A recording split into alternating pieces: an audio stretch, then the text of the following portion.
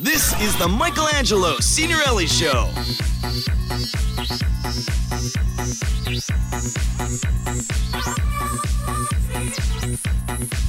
Welcome back.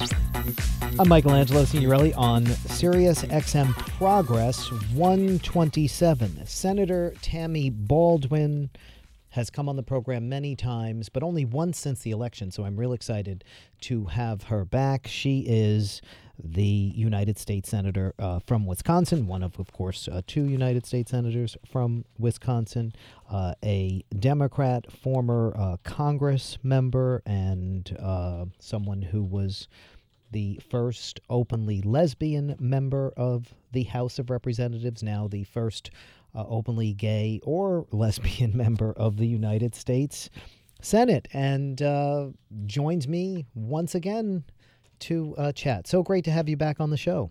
I am delighted to join you. Thank you so much.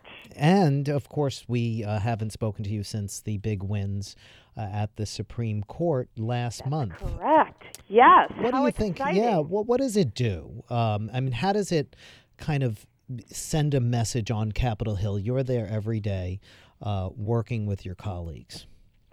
Well, it sends so many strong messages about how far our country has come on this particular issue, and the fact that I think by virtue of the Supreme Court decision in both the Perry, but especially in the Windsor case, that they've left for the next generation a country that's a little more equal.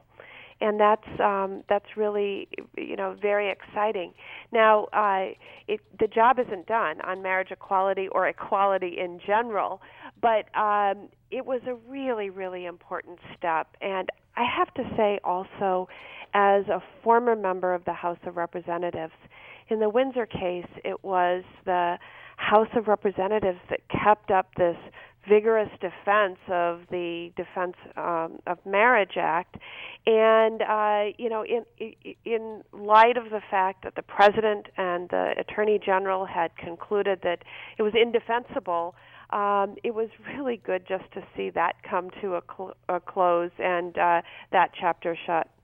Yes, I think it was just in the last few days they officially dropped the case, right? No longer is the House fighting to keep DOMA as the law of the land.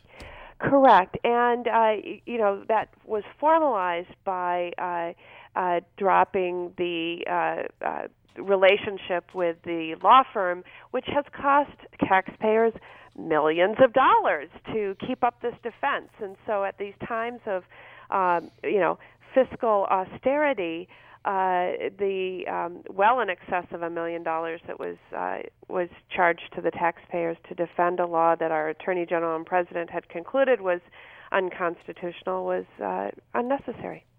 You're one of the co-sponsors of ENDA, the Employment Non-Discrimination Act. Of course, we've talked about this many times. I think the last time you were on the show, we talked about the progress that it would be going through the Senate Health, Education, Labor, and Pensions Committee.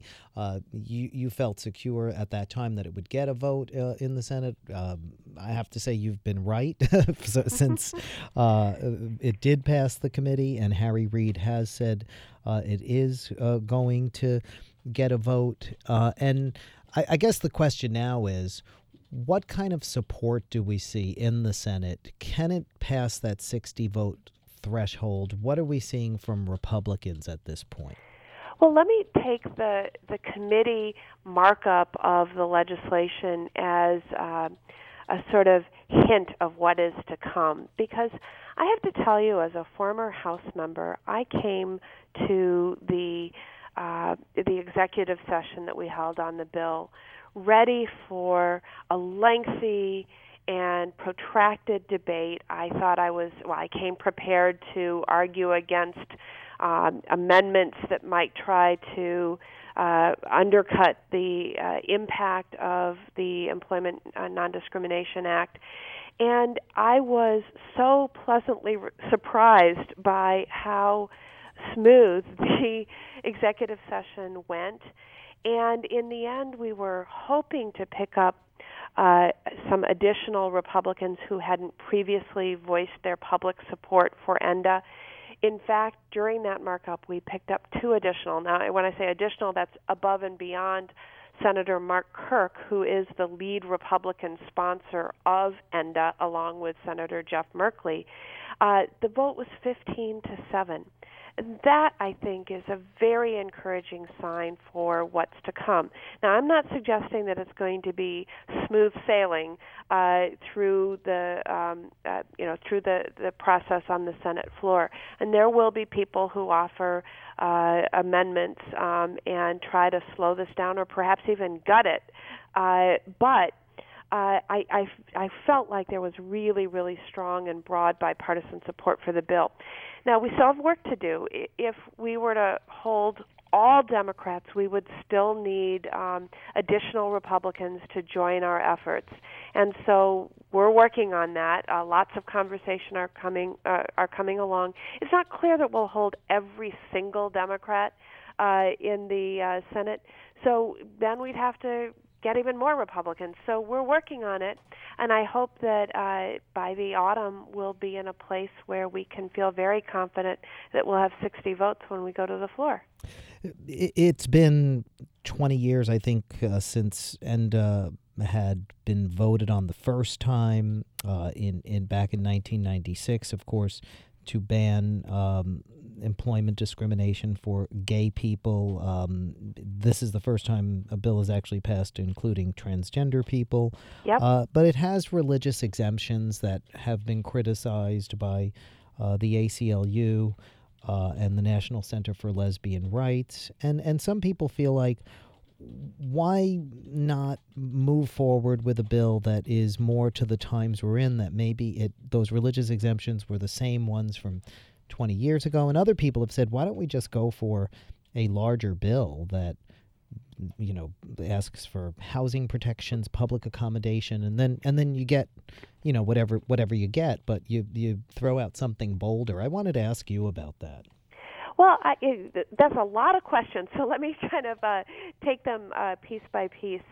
I share your concerns and other concerns that have been voiced about the specific language in the Senate bill on the religious exemption, but it was very clear when the co-authors and others were coming together in preparation for introducing the bill that it would have a lot fewer co-sponsors and initial support if that language wasn't in. And it was, legislating is about compromise, and it was one of the compromises made. So it's sort of the starting point in the U.S. Senate. But I think it's something that is important that we talk about during the process and understand, what the import and the impact of this language is. Now, with regard to what has been called before, say, an omnibus approach to LGBT equality and sort of dealing with multiple facets in one bill, I'd actually, and I find myself keeping on referring back to my service in the House of Representatives, but one of the challenges is that a bill like that would be referred to probably 4 or 5 or more committees. And if you think it's hard to get a bill through one committee, let me tell you how hard it would be to get a bill through 4 or 5 or more committees in the House of Representatives. Now, the process is a little different on the Senate side. It seems to kind of go through the committee with major jurisdiction, but not have to go to all the ones that have a small piece of jurisdiction. But, that's really been the reason. I actually think it can be very constructive to draft such a bill and to have a sort of master list of all of the things that we hope to achieve full equality. And that I think when you draft a bill like that and sign on co-sponsors, you can get a sense of where we are in the debate. But actually, threading that needle, actually getting a bill through all those committees would be probably quite a challenge. And I think we want to see progress faster than that. In fact, we want to see it yesterday, but we'd prefer to see it tomorrow than many years off.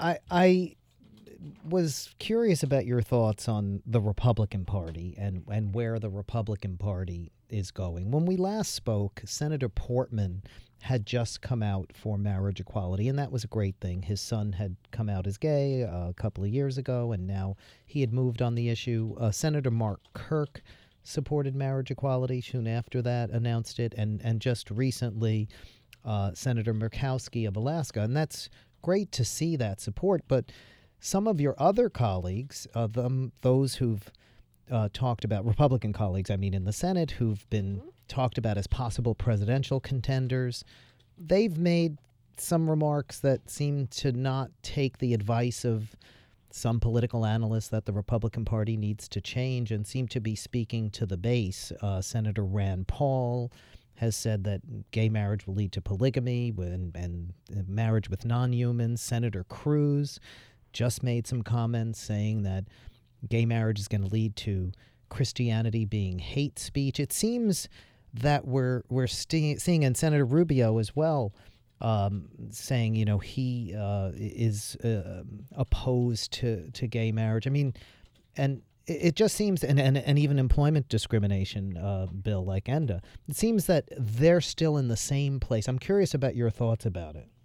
Yes, well, it was very interesting after the 2012 elections, which had some surprising results for the Republican Party. Obviously, they had thought that they might win the presidential race. They thought that they would do better in terms of winning seats in the United States Senate, and they did what I think they called an autopsy of the election. And when they convened to sort of share lessons learned, one of the things that a number of folks recommended was a reexamination of a number of issues that we put into the category of social issues, but including their views on LGBT equality and marriage equality in particular. And it seems like some within the party have taken those things to heart, and others have run screaming in the opposite direction.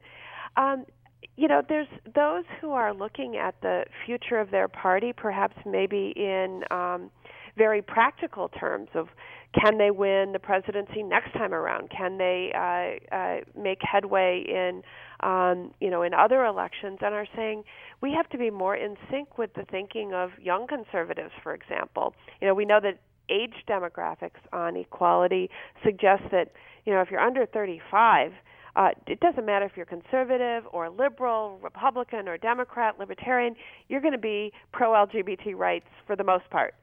And so some are sort of getting with it and waking up, and others aren't. I think the other thing that I would mention as a commonality among those who have, especially the Republicans in the Senate who have come out in favor of marriage equality, almost all of them point to a personal experience, an interaction with an individual or a family or folks who have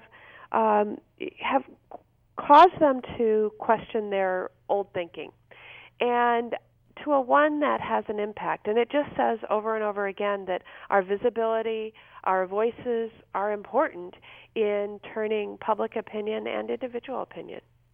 You have certainly worked with those Republicans who have at least shown an indication to want to work on these issues, such as Senator Susan Collins of Maine. Are they working, lobbying on ENDA and these other issues? Are they pushing their colleagues on these issues?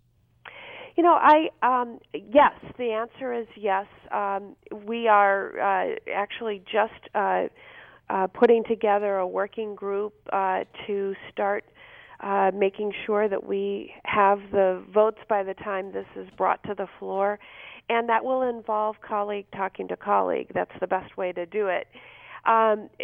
Prior to our assigning names and making those assignments, there have been some really important discussions I know my colleagues are working hard to inform their colleagues to answer questions.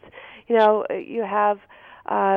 it's been a long time since there's been a vote on ENDA, even in committee in the Senate, let alone on the floor. People need to be brought up to speed. They may have questions that need answering, and it's really helpful if their trusted colleagues are equipped with answers. Well, I want to thank you for taking the time out, always. We know you're really busy. We know those votes are always about to happen. So we really appreciate the time, and I hope we'll be able to speak to you again soon. Well, I hope so also, and it's been a real delight to catch up with you. Absolutely. Senator Tammy Baldwin, Democrat from Wisconsin. We are back on Sirius XM Progress 127 in a couple of minutes. This is the Michelangelo Signorile Show, Sirius XM.